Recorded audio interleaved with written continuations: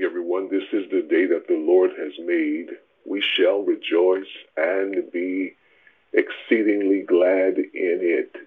My name is Anthony Moore, and I serve as the senior pastor of Carolina Church. I'm honored to have you all be a part of our prayer call on today.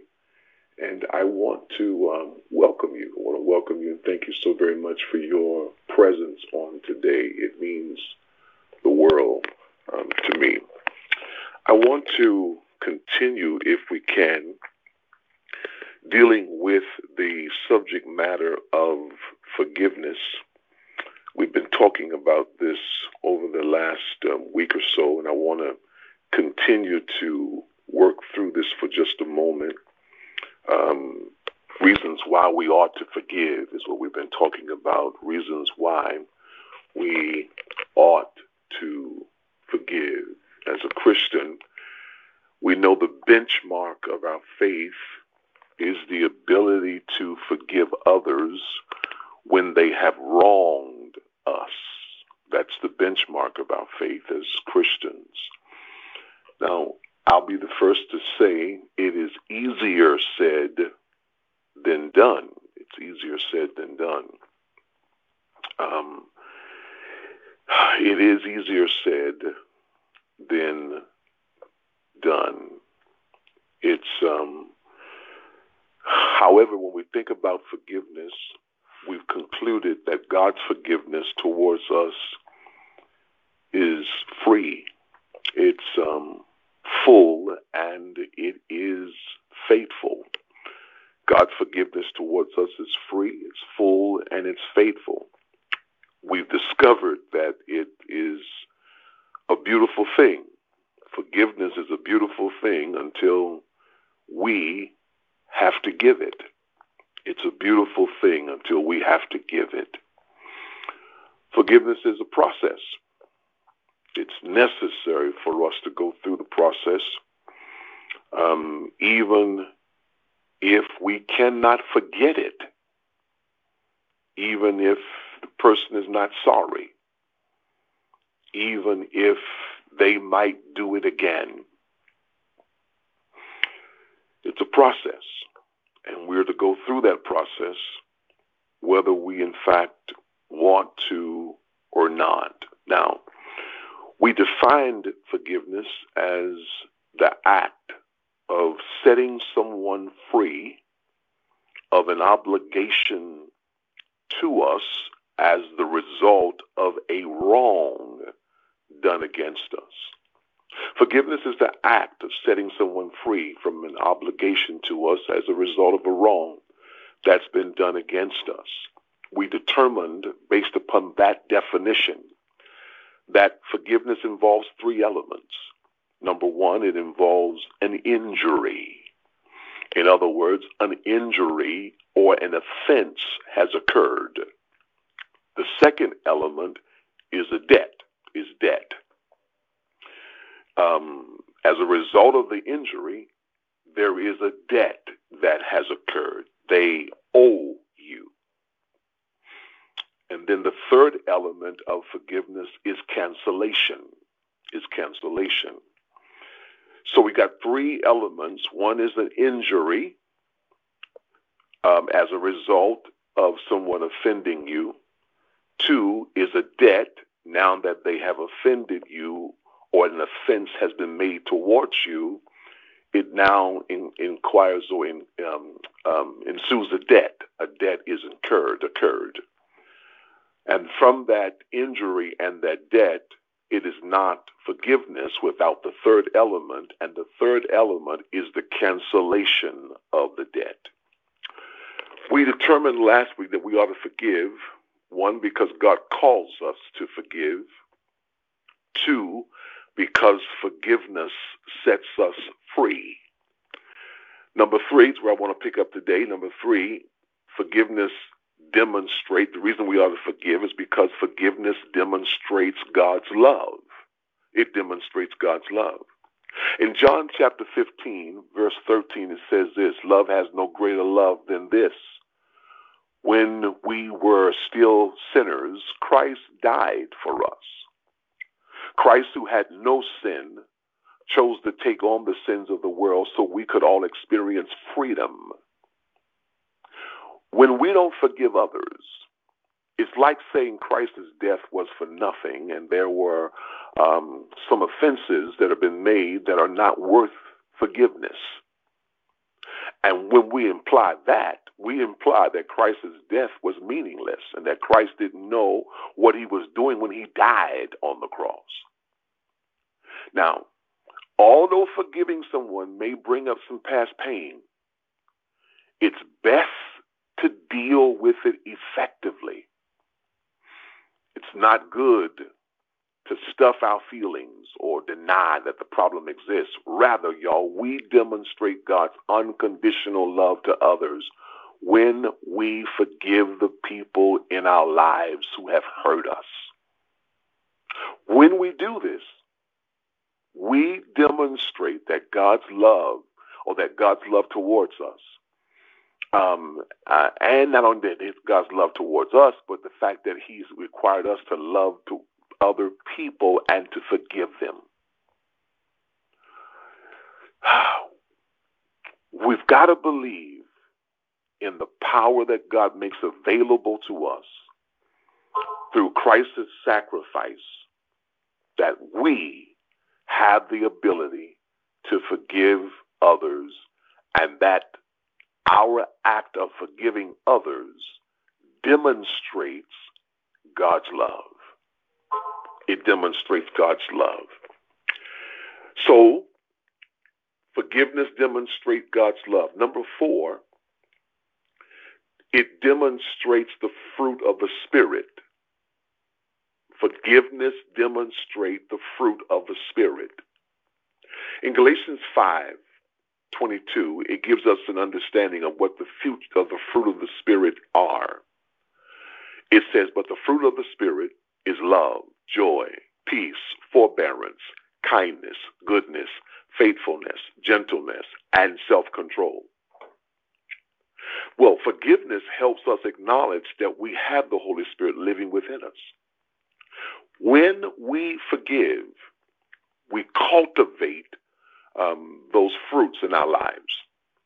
Forgiveness demonstrates the fruit because we demonstrate love, peace, gentleness, and kindness in a way that unforgiveness cannot. When we forgive, we pave the way for the Holy Spirit to work more effectively in our lives. When gone unchecked, however, unforgiveness can hinder our relationship with the Holy Spirit. The Holy Spirit will not work in a heart that is hardened. Forgiveness, on the other hand, softens the heart and allows the Holy Spirit to move freely within our lives. So we ought to forgive. We ought to forgive, 1, because God calls us to forgive. 2, because it sets us free. 3, because forgiveness demonstrates God's love. 4, it demonstrates the fruit of the Spirit. Here's my last one, number 5.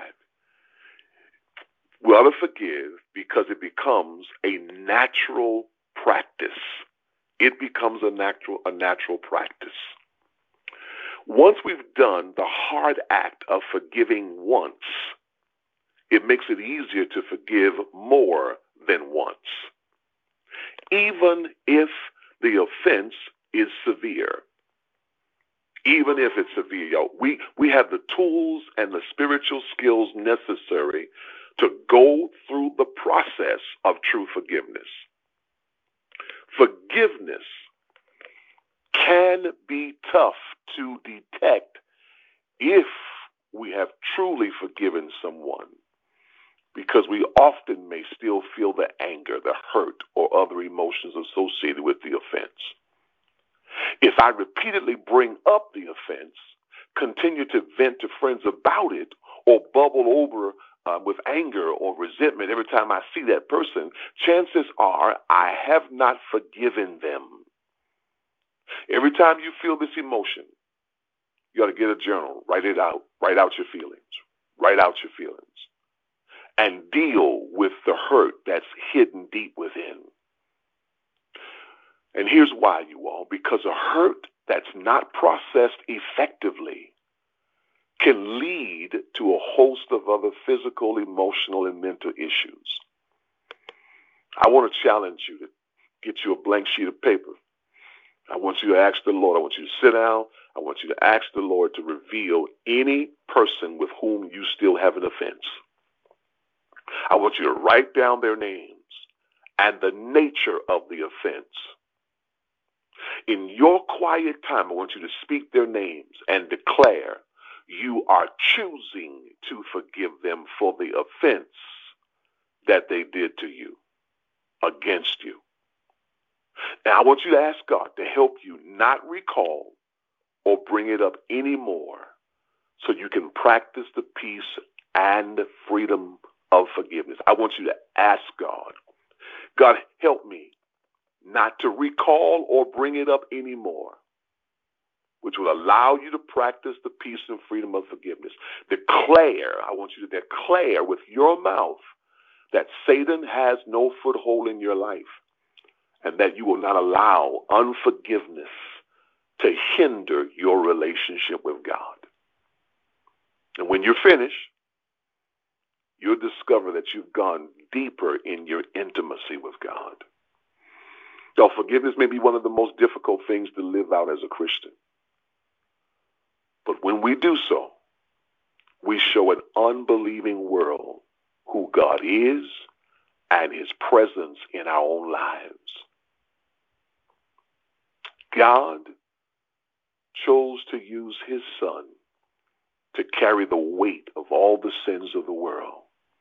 God chose to demonstrate great love to us when he forgave us, and he calls us to do the same. There is nothing we can do that will negate the salvation Christ's death allows us. And we best demonstrate that when we forgive others. Forgiveness not only sets the other person free, but it releases us from physical, from emotional and spiritual and mental anguish that hinders you and I from having a vibrant relationship with the Lord. And so I want to challenge you today. No longer allow forgiveness to hold you, unforgiveness to hold you in bondage. I want to ask you all to help me today to intercede on behalf of some persons. If you help me to pray for Brother Marlon Luck, praying for that young man, praying for Sister Mary Davis and for Deacon Evelyn Mack, praying for Sister Martina Baxter and Doretha Williams. We're praying today for Sister Edna Monroe, praying for Associate Pastor Talia White. I want to ask you today to pray for Sister Emma Oaks and Brother Delbert, Sister Sheila Reed. Would that you all would pray for Sean Dawley on today. For Sister Colette, we're praying. Colette Jenkins, we're praying. We're praying today for Sheila Reed and Ruth Ann Majors. Continue our prayers, believing recovery and complete healing for Brother James in Collington Station. We're praying for Nikki Thompson. We're praying for Velda Fowler today. We're praying for Pastor Stephen Tucker and Reverend Harold Brinkley, Christy Thielen and Garen Thielen. We're praying. I want to ask you all today to help me lift these persons in prayer. Father, in Jesus' name, I'm praying for you on today also, for those of you on this call, those of you who've had doctor visits and you're concerned about reports. I'm lifting your name, lifting you in prayer today, believing God to heal.